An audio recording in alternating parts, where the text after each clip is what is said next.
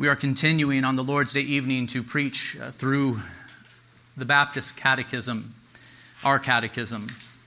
And as I have been saying on Sunday mornings, I've been exhorting the congregation to come out on Sunday evenings because I think this is such an important thing to be done always, but especially in our day and age where many churches are forgetting Christian doctrine. And in fact, it is easy to skip over some very basic Christian doctrines in the preaching ministry of the church, but a catechism does help us to deal with those essential doctrines, even the ones that are difficult and rather unpleasant to talk about. And indeed, we have one of these subjects before us this evening, the subject of hell. But we must discuss it, brothers and sisters. We must teach these truths. They're clearly taught in the pages of Holy Scripture, and they are vital, therefore, to our faith and to our practice. This is our custom to recite the catechism at the beginning of the sermon on the Lord's Day evening, and so let's do that very thing. The question is, what shall be done to the wicked at the day of judgment? Repeat after me. At the day of judgment, the bodies of the wicked, being raised out of their graves, shall be sentenced together with their souls to unspeakable torments with the devil and his angels forever. The scripture reading for this evening is Matthew chapter 25, verses 31 through 34. Matthew chapter 25, verse 31. This is the teaching of our Lord and Savior Jesus Christ. When the Son of Man comes in glory, and all the angels with him, then he will sit on his glorious throne. Before him will be gathered all the nations, and he will separate people one from another as a shepherd separates the sheep from the goats. And he will place the sheep on his right, but the goats on the left. Then the king will say to those on his right, "Come, you who are blessed by my Father, inherit the kingdom prepared for you from the foundation of the world. For I was hungry, and you gave me food. I was thirsty, and you gave me drink. I was a stranger, and you welcomed me. I was naked, and you clothed me. I was sick, and you visited me. I was in prison, and you came to me." Then the righteous will answer him, saying, "Lord, when did we see you hungry and feed you, or thirsty and give you a drink? And when did we see you as a stranger and welcome you, or naked and clothe you? And when did we see you sick or in prison and visit you?" And the king will answer them, "Truly I say to you, as you did it to one of the least of these, my brothers, you did it to me." Then he will say to those on his left, "Depart from me, you cursed, into the eternal fire, prepared for the devil and his angels. For I was hungry, and you gave me no food. I was thirsty, and you gave me no drink. I was a stranger, and you did not welcome me. Naked, and you did not clothe me. Sick and in prison, and you did not visit me." Then they also will answer, saying, "Lord, when did we see you hungry or thirsty, or a stranger, or naked, or sick, or in prison, and not minister to you?" And then he will answer them, saying, "Truly I say to you, as you did not do it to one of the least of these, you did not do it to me. And these will go away into eternal punishment, but the righteous into eternal life." Let's bow together and pray and ask the Lord's blessing upon the ministry of the word this evening. Father, help us to understand your word. Help us to comprehend these difficult truths that are presented to us here. Father, open our eyes to the severity of our sin. May we leave tonight confessing that you are indeed just, but you are also merciful and kind, for you have provided a Savior for sinners such as us. May you get all the glory, honor, and praise in Christ's name. Amen. Talk of hell is weighty. It is a very heavy and serious subject. And every Christian does feel this heaviness within their soul when they think of someone being sentenced to hell. And it is right that they do. It is similar to the heaviness that fills a courtroom when a criminal is tried, convicted, and finally sentenced. I don't know if you've ever witnessed such a thing, but if you've ever witnessed it, there is a heaviness that fills the entire room. Everyone in the room can feel the weightiness of the moment. Everyone knows that something very serious is happening, And even if all agree that the man is guilty and that the penalty is perfectly just, those who have any love and compassion in their hearts will feel a sense of sorrow even for the condemned, knowing that a life has been ravaged by sin. And how much more is the weightiness of the final judgment and eternal damnation? It is certainly right to say that the Christian should never rejoice at the thought of someone going to hell. The Christian should feel sorrow at the thought of even their worst enemy coming under God's condemnation. Just as it would be concerning if a courtroom erupted in jubilant celebration when the sentence of death is pronounced upon the condemned, so too it would be concerning if someone rejoiced, even in their heart, concerning the thought of a man going to eternal punishment. Only one who is consumed with anger and a desire for vengeance could feel such a thing in their heart. And as I have said, it is right that we feel a sense of sorrow for those condemned, for this is truly a weighty matter. But let us be sure not to err in another direction, and that would be to consider the judgments of God to be somehow unnecessary or unjust. While it is true that the thought of men coming under the judgment of God is weighty and ought to produce a sense of sorrow, it is also true that we also should say it is right and even good. I think if we go back to the courtroom scene, you will see what I mean. If, when the guilty murderer is sentenced to death, the courtroom erupts in jubilant and cheerful celebration, that shows that men are very angry and even vengeful. And this cannot be the disposition of the Christian. But will anyone dare to say that it is wrong for them to celebrate the fact that justice has been served? Will anyone dare to say that those who have lost a loved one at the hands of the murderer are wrong to consider the judgment to be fitting, right, and even good? And so you see that justice will always produce a mixture of thoughts and emotions, and this is right. It is right for us to grieve over the destruction that sin brings, but it is also right for us to celebrate when justice is served. If we rejoice in this way over the just judgments of men, how much more so should we rejoice over the just judgments of God? And brothers and sisters, I do want you to rest assured that God's judgments are and will be perfect. They will be perfect. For God is not driven by a passion for vengeance, as we sometimes are, so that he is moved somehow to overdo it. In fact, the Scriptures reveal that he takes no pleasure at all in the death of the wicked. Listen to Ezekiel chapter 33:11. There we read, "As I live, declares the Lord God, I have no pleasure in the death of the wicked, but that the wicked turn from his way and live. Turn back from your evil ways. For why will you die, O house of Israel?" That is an important passage. It reveals to us something about the character of God. He says, I have no pleasure in the death of the wicked. And when God judges, he does not judge with limited knowledge as we do, for he is all-knowing. And so God's judgments will be absolutely perfect. Human judges and juries do their best to judge according to what they know. They rely upon evidence and testimonies, but they do not see for themselves whether or not the crime was committed. But this is not so with God. The judge of all the earth sees everything with perfect clarity. He even knows man's thoughts and the intentions of their heart. And so he does not struggle with the issue of limited knowledge when he administers his justice. So he is not driven by passion, nor is he limited in his knowledge. He is able to judge with perfect righteousness. And when God judges, he will get it perfectly right, for he himself is just. The punishment will fit the sin, and perfectly so.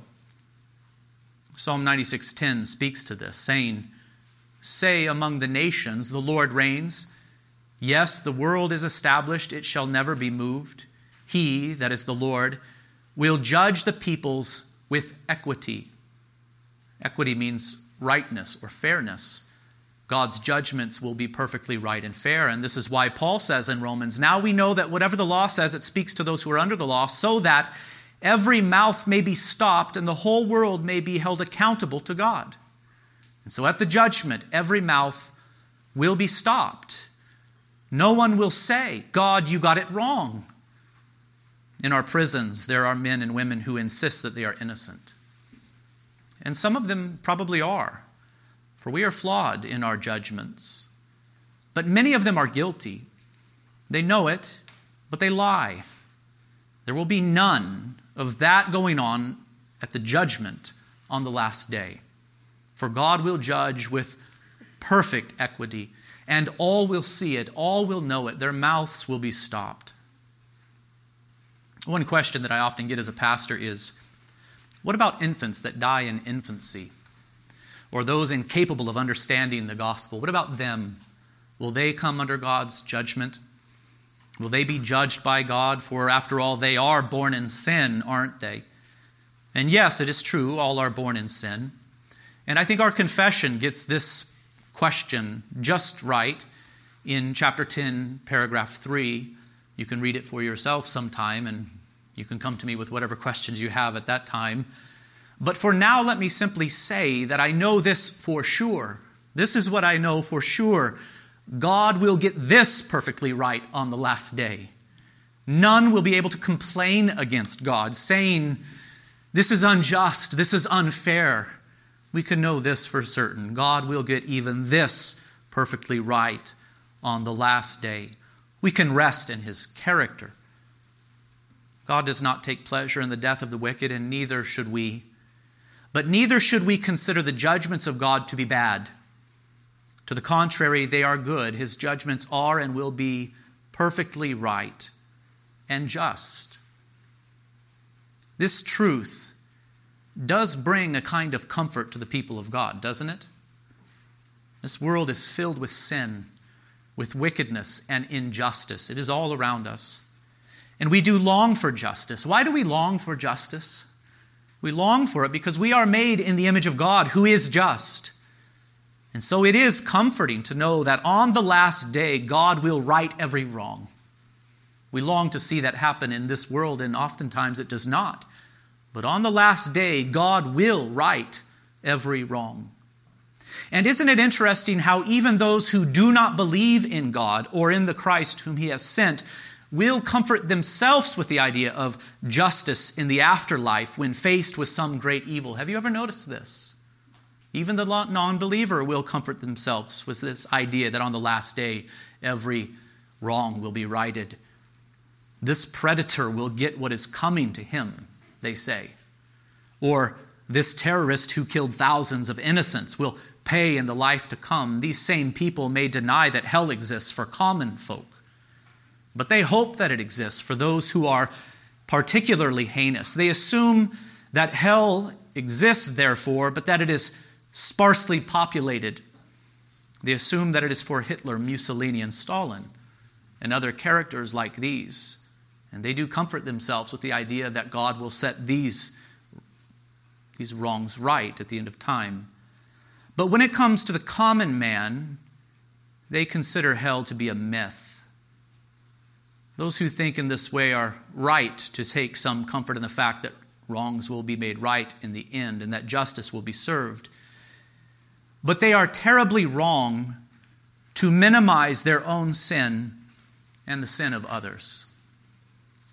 The Scriptures teach that all have sinned and fall short of the glory of God, and that the wages of sin is death, but the free gift of God is eternal life in Christ Jesus our Lord. There is the gospel. So yes, there is heinous sin. There are heinous sins. And there are particularly heinous sins. But what we must reckon with is that all sin is truly heinous and will be punished on the last day unless we are found in Christ, having been washed in His blood. And so do not believe the lie that your sin is not so serious.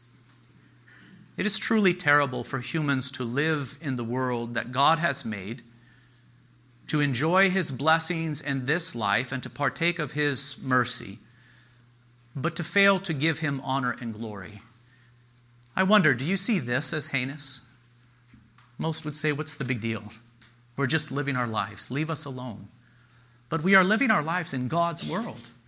We are enjoying His blessings, and yet so many go on and give no thought to God at all. They are discontent, ungrateful. They complain against God constantly. Is this not heinous? Is this not vile? We are by nature ungrateful. And not only do we fail to honor our Creator, we worship the creature instead. This is perverse. We worship the creature instead of the Creator. We therefore rob God of the glory due His name. This is heinous sin, deserving of God's just condemnation. And add to this the disrespect that we have shown to mother and father and to others with authority over us, the hatred we have shown to our fellow man, our sexual immorality, our thievery, our dishonesty. We are ungrateful sinners by nature. And I ask, do I really need to convince you of this? Do I really need to convince you of this? It is strange how we read the news and say, look at all the wickedness in the world, right? But we are unable to see the wickedness in our own hearts. We see it in the lives of others while convincing ourselves that we and those who are close to us are basically good and do not deserve the judgments of God. And brothers and sisters, God would be just to send us to hell for all eternity for our sin against Him, for failing to love Him with all of our heart, soul, mind, and strength, and our neighbor as ourselves. He would be perfectly just to do so. But as you know, He is merciful and He is kind. He has provided a Savior, Christ Jesus our Lord. We are to be found in Him. The Matthew 25 passage that was read earlier does clearly teach that God will judge on the last day. Some will go to eternal life and others to eternal punishment. And I cannot take the time in this evening service to walk through this passage verse by verse with you, but let me make some very important observations. They will be brief. One, this is the teaching of Jesus. Some wish to have a Jesus who is only merciful and gracious and kind, and He is that. But this is not the historical Jesus, but only a figment of the imagination. The real Jesus taught that on the last day, the unrighteous will be judged. And so our Lord is merciful and gracious and kind, but He did also teach the reality of sin and the sure punishment that awaits those who die in their sins. 2, God will judge all people on the last day through Christ, who is in this passage called the Son of Man. Verse 31, when the Son of Man comes in glory and all the angels with Him, then He will sit on His glorious throne. Before Him will be gathered all the nations, so on and so forth. Who will judge the world on the last day? Well, God will judge the world on the last day through Christ, through the Son of Man, the eternal Son of God, come in the flesh. So not only does Jesus teach that all will be judged on the last day if they are in their sins, but He Himself will do the judging. 3, this passage divides humanity into 2 groups, the righteous and the unrighteous. That is a very basic observation, but it's one that we must notice. The righteous and the unrighteous are here presented to us in this passage. Which are you, I might ask? 4, the righteous are said to be blessed by the Father. This is compatible with what the Scriptures say elsewhere regarding the doctrine of election. The righteous are those favored by God. And on the last day, they will be welcomed to inherit the kingdom prepared for them from the foundation of the world. Do you hear the language that is being used here? This kingdom has been prepared for them, and it was prepared for them before the world was even created. This also is compatible with the doctrine of election. 5, the righteous and unrighteous are known by their fruits. The righteous love God and Christ, and this love is shown by caring for the needy around them. The unrighteous hate God and Christ, and this is shown by their neglect of the needy. And so it would be wrong to interpret this passage as if it were saying that salvation is earned by good deeds. That would be contrary to the clear teaching of Scripture found elsewhere, and that would be also contrary to what Christ said at first in this passage, calling the righteous those blessed by the Father, and inviting them to inherit the kingdom prepared for them from before the foundation of the world. That is, before they ever did anything good or evil. And so it would be wrong for us to assume that what is being taught here is that we somehow earn our salvation by these good deeds that are described. But it would also be wrong to ignore what Christ says regarding good works. Those blessed by the Father will do good works, friends. If our faith is alive, it will truly move us to care for the needy around us. Faith without works is dead, as James so clearly teaches. Truly, we will know them by their fruits. 6, while the righteous receive favor or grace from God, the unrighteous are rightly judged for their sin. Did you hear that? While the righteous receive favor or grace from God, undeserved favor, the unrighteous are rightly judged for their sin. The Son of Man will say, "Depart from me, you cursed, into the eternal fire prepared for the devil and his angels." And you will notice that their sin is not what we would call heinous sin. What sin was described in this passage except this? They failed to love their neighbor. They are condemned not for being murderers and liars and thieves, but for failing to show love and compassion to their fellow man in need when it was in their power to do so. Certainly some of them are heinous sinners. They have committed those sins that we consider to be particularly heinous and damaging. But here in this passage, it is simply that they have failed to show love and compassion to their fellow man in need. 7, this judgment will happen when Christ returns in glory. He will return suddenly, as we know. He will return bodily. He will return gloriously, so all will see. And when he does, he will sit upon his throne to judge. There will be no delay. There will be no purgatory. There will be no 1,000-year gap. Any teaching which inserts a gap of time between the return of Christ and the judgment is to be regarded as false. And so are you ready, friends? That is the question that I have for you. Are you ready? What you do in this life will have eternal consequences. When you die, your soul will go immediately to heaven or to hell. And when Christ returns, bodies and souls will be reunited for the judgment. Those in Christ, those who believe upon him in this life, whose sins are washed away, will hear those words, "Come, you who are blessed by my Father, inherit the kingdom prepared for you from the foundation of the world." Whereas those who die in their sins will hear these words, "Depart from me, you cursed, into the eternal fire prepared for the devil and his angels." This is the word of the Lord, brothers and sisters. What shall be done to the wicked at the day of judgment is our question. At the day of judgment, the bodies of the wicked, being raised out of their graves, shall be sentenced, together with their souls, to unspeakable torments, with the devil and his angels forever. Let's bow together and pray. Father in heaven,